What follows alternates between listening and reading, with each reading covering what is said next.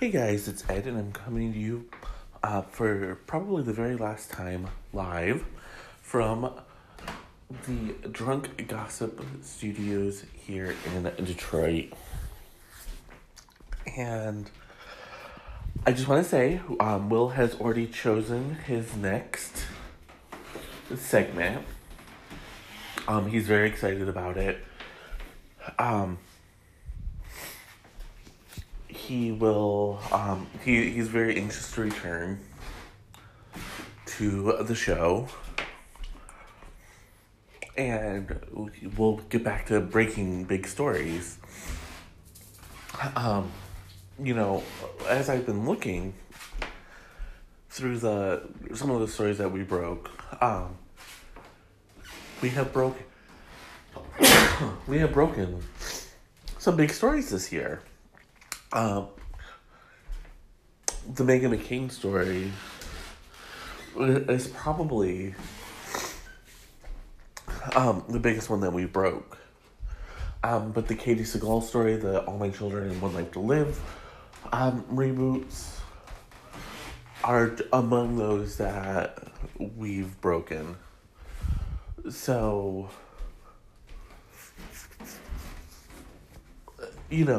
we're very proud. One that I wish I could have broke, but didn't, is the alleged feud between Deborah Messing and Megan Mullally from Will and Grace. Now, for certain, there is no evidence that this is even a thing.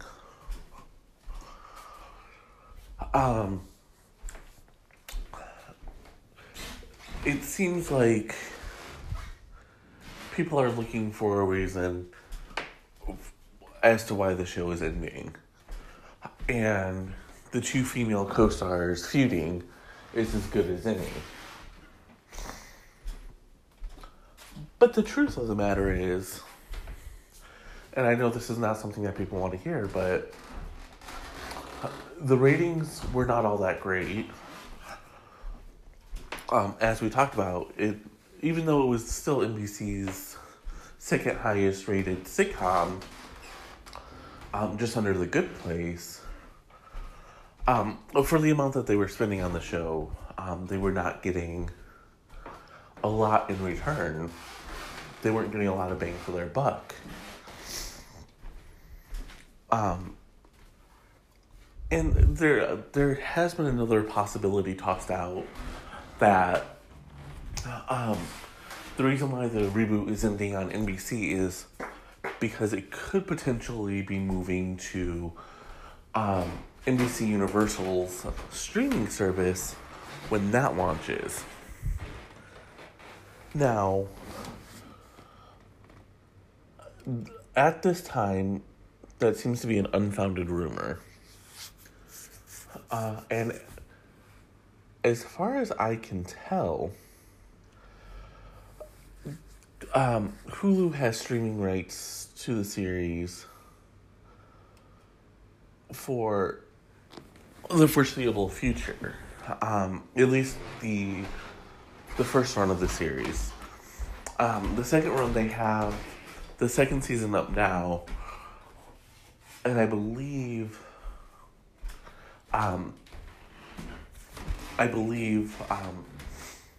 that'll disappear once the third season begins. But if you look at the overall, it ran for 8 seasons initially, and then an additional 3 seasons for 52 episodes. Which brings the total up to 11 seasons. So, if there is a feud, as it is alleged, between Megan and Deborah, I don't think that was what brought the show down. But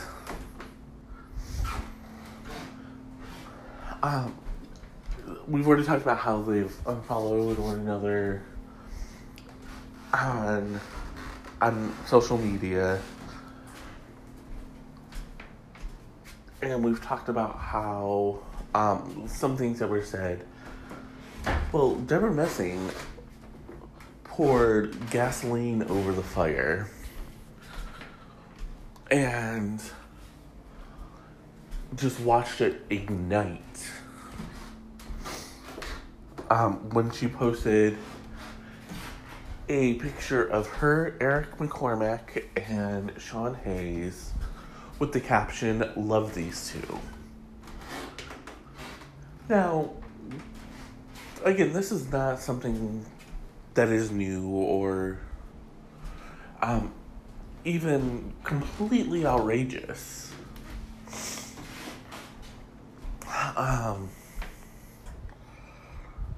This is something that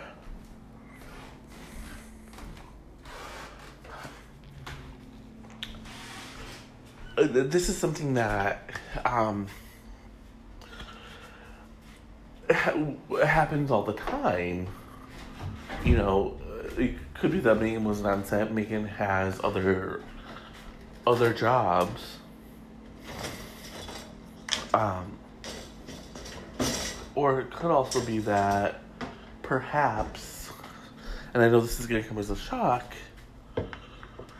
but maybe it was just those three. I don't take pictures with all of my friends. You know, I've taken pictures with Dave and whatever, but not Mandy. I don't think Mandy thinks that she and I are feuding. Although if I write another piece about how Taylor Swift is the good guy, we might be.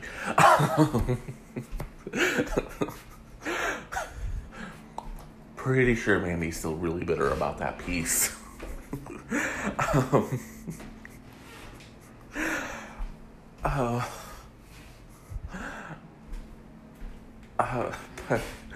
All right, let's move on from that.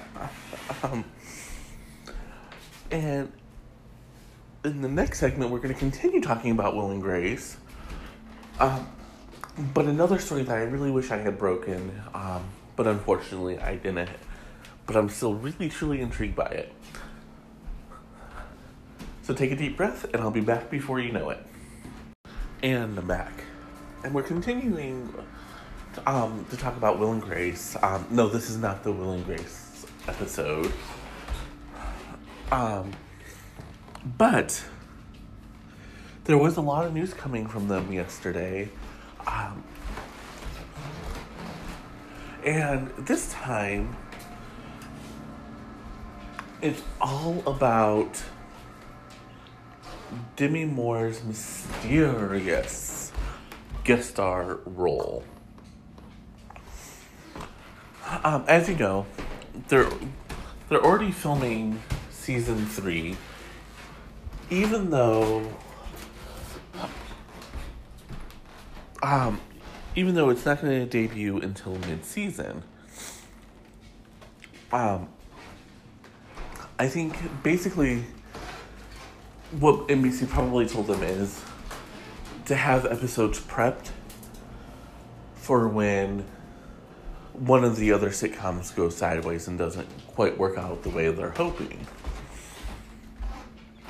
And, you know, also with editing, they can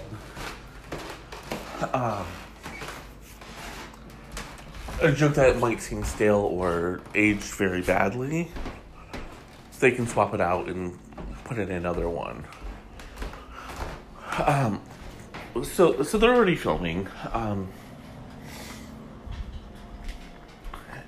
And assuming that they're not filming in order, it looks like Demi Moore will be joining the cast obviously for at least one episode. But sources are saying it's probably a multiple episode arc. And keep in mind that they do have an order for 18 episodes. So, there were a lot of naysayers on the boards yesterday saying, oh, you know, with what little time we have left with the Fab Four, this should be all about them. here's the thing.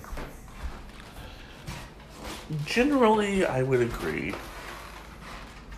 But in this case, I don't. Here's why.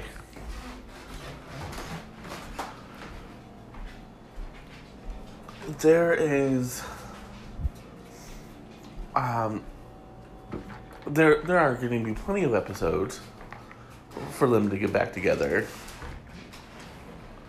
and just be the four of them. But if, as I predicted, the last season is going to revolve around Will's wedding to McCoy, what we're going to then see is we should start seeing family members from both sides pop up. The picture that was posted that gave away the news was of Eric McCormack and Demi Lovato on set together, which led people to all sorts of speculation. Some people are thinking that she's going to be Jack's son's recast wife, which, let's be honest, that is definitely a possibility. Some have speculated that she's going to be a cousin or a cousin to Will, or possibly one of his students. And again, definitely a possibility. But I was thinking she could be McCoy's child. Even though McCoy is younger than Will, we don't know by how much. And it's not outside the realm of possibility that McCoy could have had sex with a woman and unknowingly got her pregnant. And this, of course, would leave open the possibility of a spinoff later on, or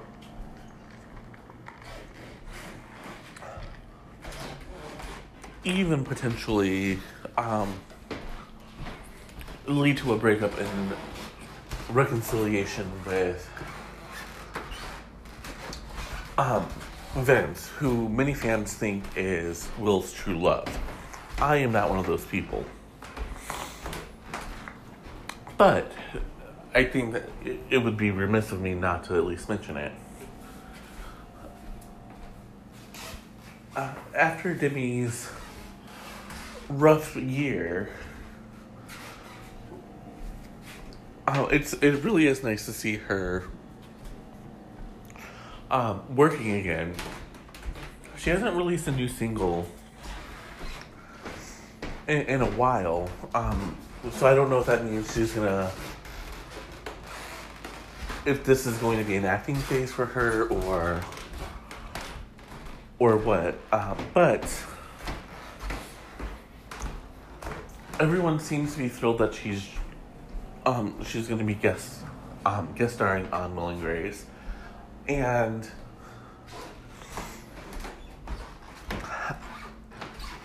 more than that, though, it seems as though she's been a professional on the set, which, you know, for any guest star to be working with those four, you have to be at the very top of your game. And so for them to be thrilled by Demi joining in and just praising her, lavishing praise on her like they have, I think is a good sign that she's gotten her life together and everything has pretty much moved forward. And before I end this, it's not going to happen. But I really, really wish we could get, like, a mind swap episode where Will and Karen and Grace and Jack, or,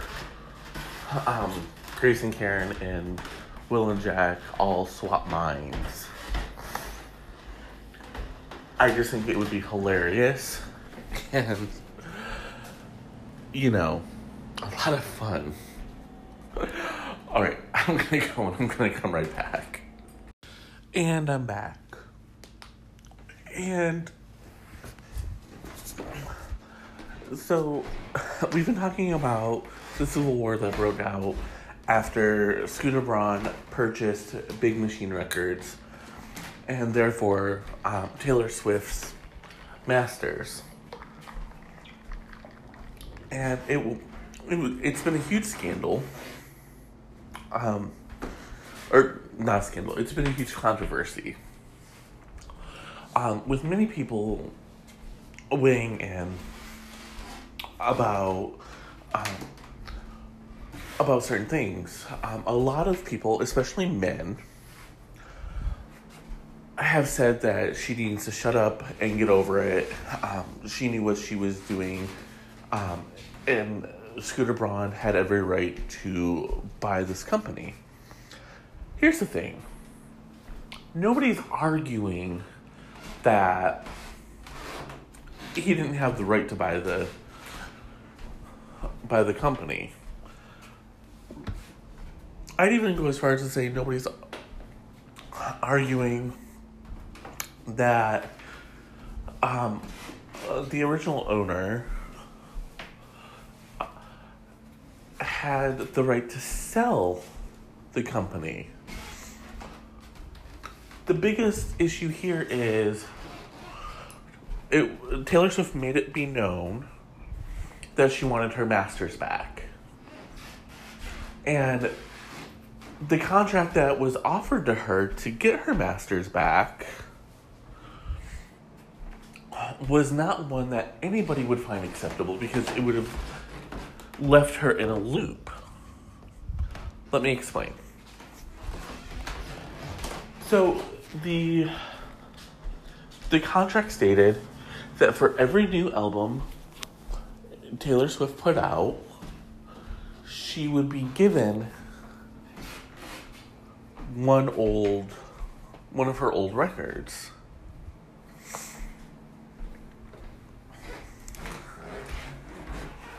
And to a lot of these guys, that seemed reasonable. But here's the thing. Let me explain to you why that's not acceptable. First of all, she would have had the older work, but the newer work would have been controlled by these people. Furthermore, the only reason, and I mean no disrespect to Todrick Hall, Demi Lovato, or anyone else on Big Machine's record, but the only reason why that business sold for $300 million is because of Taylor Swift's catalog. They knew, the powers that be knew, that if she were to get her masters back, they needed some sort of leverage to continue to make this business worth something. Now, I think people can argue that this was a good business move on their part. And I'm not disagreeing. It was also shady as fuck. Because for them to come out and say that she had an opportunity to buy her masters back when they know that that's not true, that's not okay. And when I say buy, I don't mean by producing another record that she's eventually going to have to produce another record for. What I mean is, she should have had the opportunity to pay for cash for her masters. You know, the other argument has been, oh, well, I forget his last name, but Scott helped build Taylor's career from the ground up. And there's no disagreeing with that. You know, and again, the thing here is, just because someone helps you doesn't mean you owe them your life.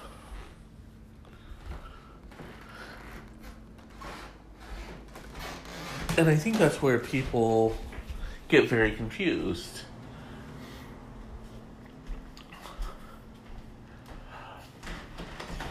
When I was offered my contract,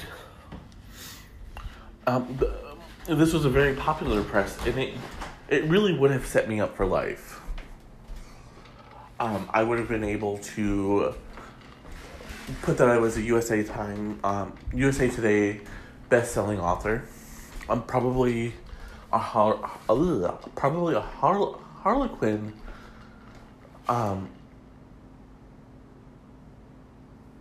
bestseller. Sorry, my mind just jumped to track there for a second. You know, I don't know why I said Harlequin. I would have been able to,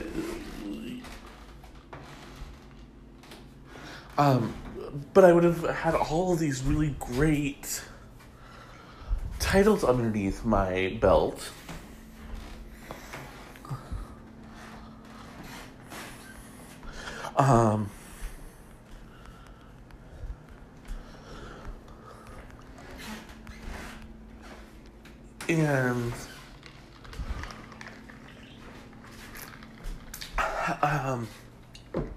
But it was too high of a cost for me. But Taylor Swift chose the opposite route. And she did go with the big, and that's okay. You know, Will wants to be traditionally published as well. I'm certainly not going to look down my nose at him. He deserves to have the career that he wants because he's talented and knows what he's doing. And he will make a publisher a lot of money. But that doesn't mean he owes them his life. And that's the point here is, yes, Big Machine Records helped launch Taylor Swift. But they didn't do it out of the kindness of their heart. They saw something raw and they saw potential in her. And she has made them a ton of money,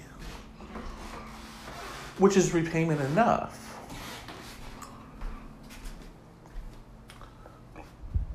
So for those of you saying that she knew what she was doing when she signed the contract, I need you to also keep in mind that the industry has evolved and continues to evolve to this day. So things that were not thought of in the past, you know, streaming wasn't thought of 10 years ago. But now it's how most people consume their music.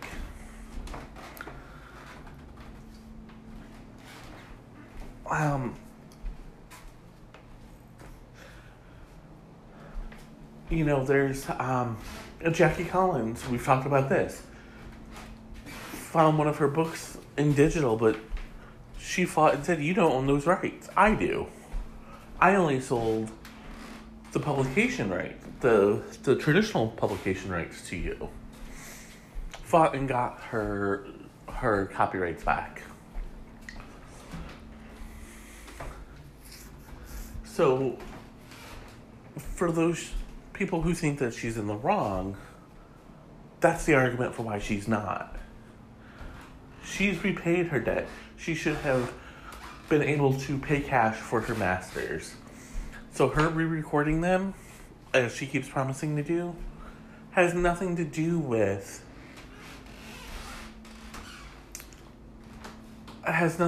being petty, and everything to do with keeping her work and her copyright. I'm going to take a break, and I'll be right back. And I'm back. And we've talked a lot about writing and the different various issues associated with that. But there's one topic that keeps popping up that I really think needs to be addressed. And I'll be addressing this in a post later on as well. But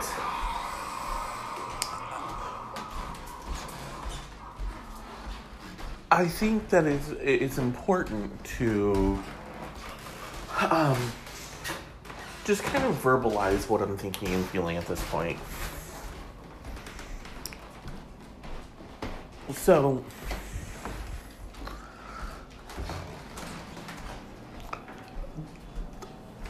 almost every single piece of writing advice I've seen has suggested that writers can only be successful if they stick to one genre, one or two genres, or one or two subjects if you're a nonfiction writer.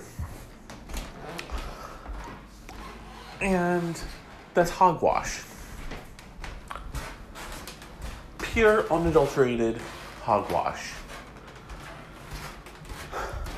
Let me explain.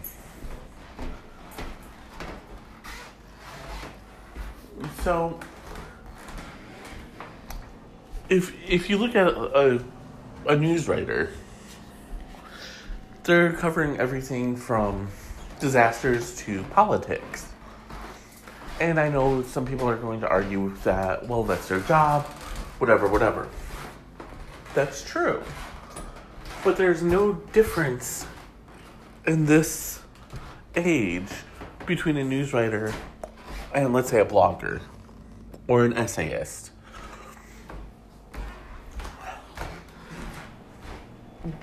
There's just, the lines are so blurred at this point that really they could be one and the same. Now, I'm not suggesting that, an essayist has to write news. They can choose to, let's say this essayist that we're talking about writes about their life. That's fine. Keep doing that. Michael Thomas Ford wrote the last I read it was 3 books of essays. And they all dealt with queer life. And that worked for him. He's a brilliant writer. And then he jumped over to writing fiction. And he wrote what I consider a light rom-com. A more literary piece of work.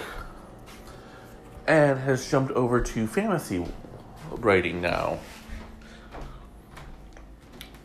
And in every single way, that man is a brilliant writer. You will never hear me say he's not. Yes, first of all, I really truly do adore him. I think he is probably top 5 favorite authors of all time. And I really respect the way he was able to transition from one genre to the next seamlessly.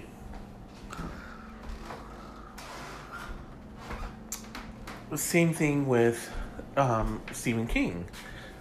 he's best known for horror, but he's written fantasy, sci-fi, some literary work. He's written a hard crime novel for a publishing company called Joyland. Or the book was called Joyland, I'm sorry. I forget what the press was called. But the point remains, he has done all of this effortlessly, and he hasn't alienated any of his fans.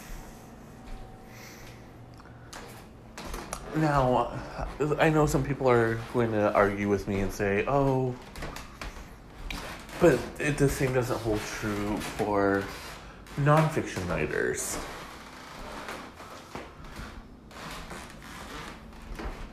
But I'm going to counter that by saying most nonfiction writers are experts in their field.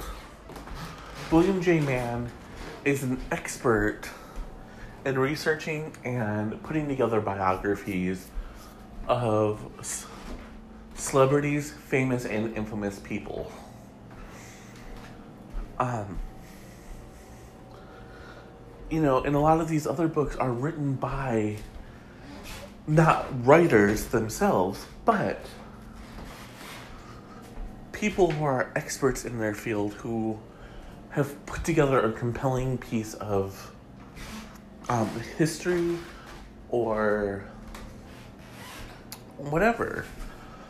I'm the people whose career is a writer, you can kind of see them zigging and zagging. Yes, a lot of the people at the top have, for lack of a better way of putting this, stayed in their lane. They've stuck to one type of writing or another. But that doesn't mean that's the only path to success. I write celebrity gossip. I write true crime. I write political stuff. I just wrote a political piece yesterday for Harsh Light News entitled, I forgot what it was titled. That's never good when you forget your own work. But the point is I do jump between quite a bit. The piece is called "In Trump's War on Art, Artists Win."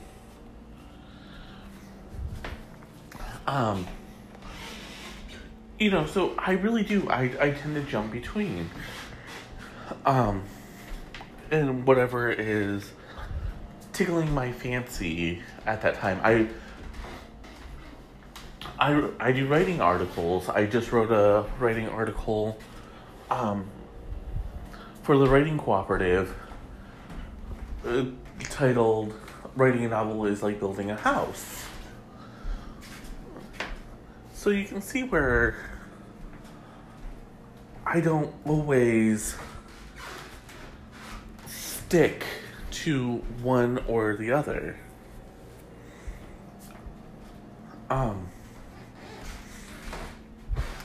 And I've had a lot of success in doing this. And for some reason, people come to me and when we're talking about writing, they always say, well, I should stick to this, don't you think? I had a friend from one of my writing groups say that to me. You think I should just stick to writing this genre? And I said, no, you write what you want to write. If you want to write an action story, write an action story. If you want to write fantasy, write a fantasy. More recently, I've been becoming more active on Medium, and I joined some of those groups, and I met a lovely lady, and she and I got into a conversation about her writing career, and she said, I don't, they say that you're supposed to just stick to 2 subjects, and I don't know what I really want to stick with. I don't know what I really want to write. And I told her, I'm like, I don't stick to 2. I write whatever interests me. And here's the reason why, and this is completely honest. The reason why is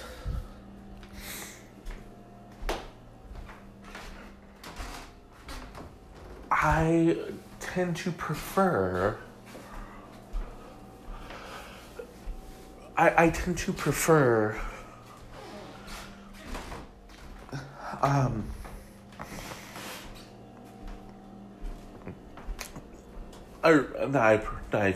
I tend to think that if I'm interested in something, someone else will be.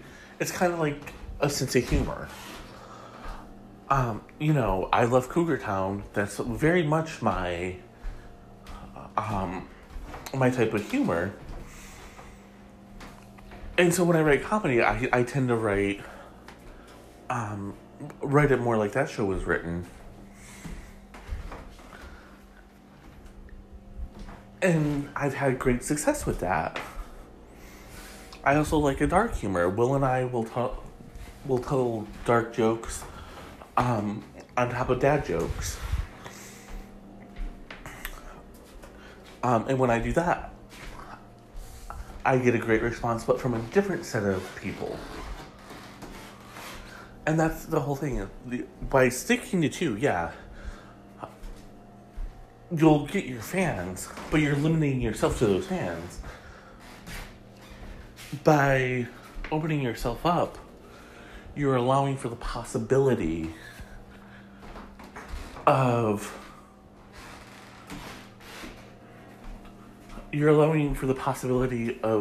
bringing more fans in, even if everyone doesn't read every single one of your works. I'm going to take a break, and I'll be right back. And I'm back. So, we were just talking about senses of humor in a very odd way, comparing it to writing into genres.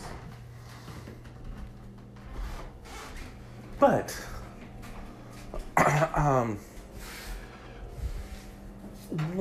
one of the shows that gets it right almost every single time is Saturday Night Live. Now, not every sketch is funny. Not every season is all that great, to be honest. But they mix in enough different types of humor that everyone laughs at least once, if not twice, during the show. And if you don't, then you're just being a sourpuss. Sorry, not sorry. Ever since the ever since the 2015 primary to 2016 election, they've had more of a political bent. But the show has always been very, very political. And sometimes that has meant that there are standout performers like Jay Farrow or Kate McKinnon. And there are some performers who kind of get pushed back to the sidelines a little bit. In this case, I'm going to say someone like Leslie Jones, and to a certain extent, Aidy Bryant.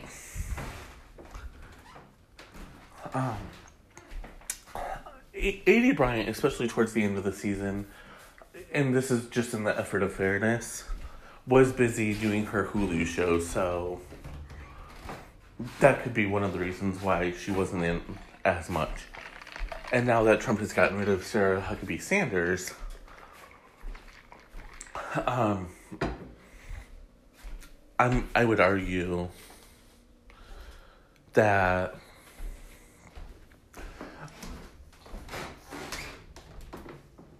her time is going to be even more limited. But there are two that we're going to be talking about today. Kate McKinnon and Leslie Jones. So, for months now, speculation had been that Kate McKinnon either would not return to the show at all, or if she did return, it was only going to be in a guest star on featured player capacity. That seems to be a very foolish assessment because she has re-signed and will be very much a part of the 45th season coming up. And she is widely expected to be a much bigger role, or have a much bigger role, because of the election coming up. She right now is probably, without even a doubt, the best impressionist that the cast has. She has played everyone from Ruth Bader Ginsburg to Angela Merkel, to, of course, most famously, Hillary Clinton. And she says she has more impressions ready to go. So that's going to be very interesting to see. She will be kind of busy. Again, she too has a Hulu show. I believe it's called Bad Blood. About the Thernano scandal. I keep wanting to call the woman Elizabeth Banks, and I know that's not right. But basically, we've talked about it. Kate McKinnon is going to be playing this woman who went from poor to billionaire to losing it all over again.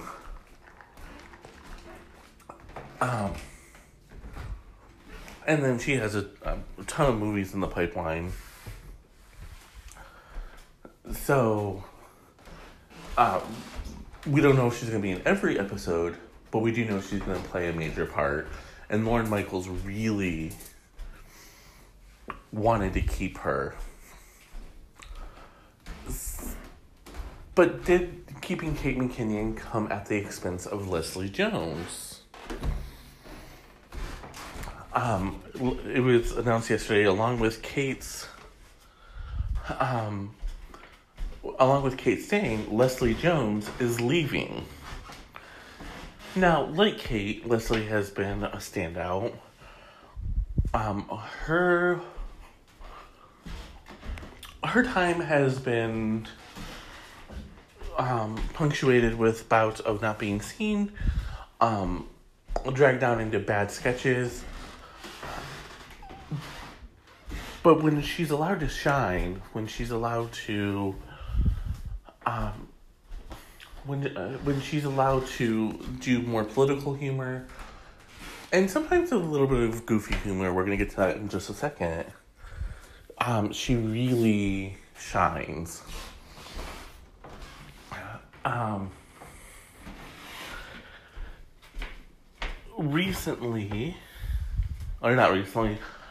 Throughout her tenure on the show, she has played up this crush on Colin Jost. It almost seemed like an inside joke for a little while. That just got to play out on screen. And then she pivoted away from that to having this weird romance with Kyle Mooney. And it's the only sketches that Kyle Mooney has been funny in. So there's that.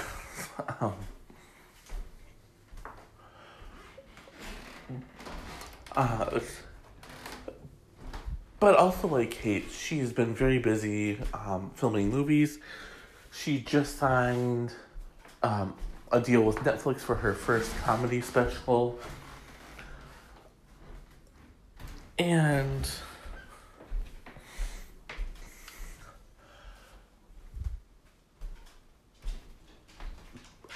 yeah, I mean, when you look at all of that, you can see that she's going to be, you can tell that she's going to be very, very busy. And you can tell that, maybe something did have to go for her. Instead of something that's going to go is Saturday Night Live, unfortunately for her fans.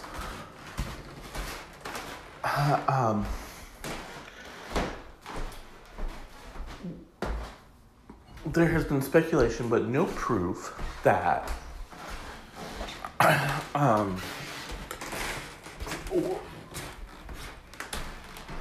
Lorne didn't fight as hard for her as he did for Kate McKinnon, because he likes his show to come in under budget, and one of the ways to make sure that Kate got the raise he felt she deserved was to let someone go.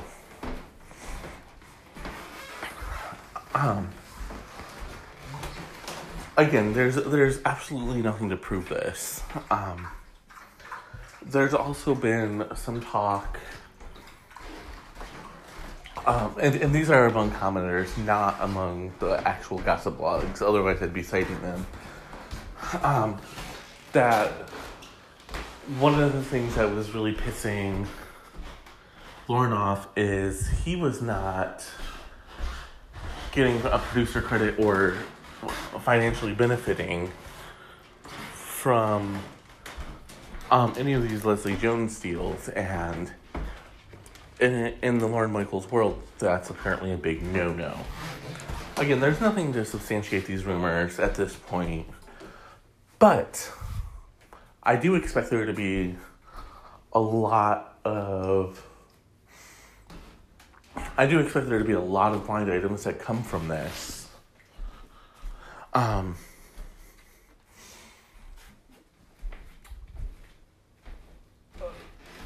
And the reason is because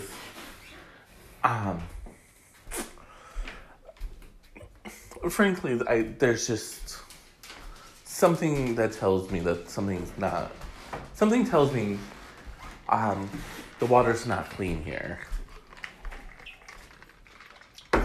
And I'm sure we're gonna learn about it via blind items before it hits the mainstream media. Especially since Leslie has already booked her first post-Saturday Night Live job, and that's going to be hosting Supermarket Sweep, which apparently she was a huge fan of when she was a child. Now, this has been in the works for a while, so I don't know that necessarily led to her exit from the show, and it certainly seems that there is no correlation there. There is a bidding war for it between ABC, NBC, CBS, I believe, and Netflix. So it's going to be interesting to see who ends up winning that bidding war. My guess is ABC because it was the original network. So there's the nostalgia factor. And it would fit right in with their fun and games lineup in the summer.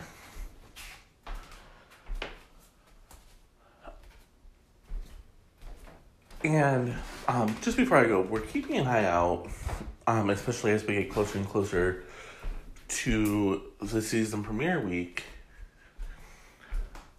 We're keeping an eye out for the status of Pete Davidson.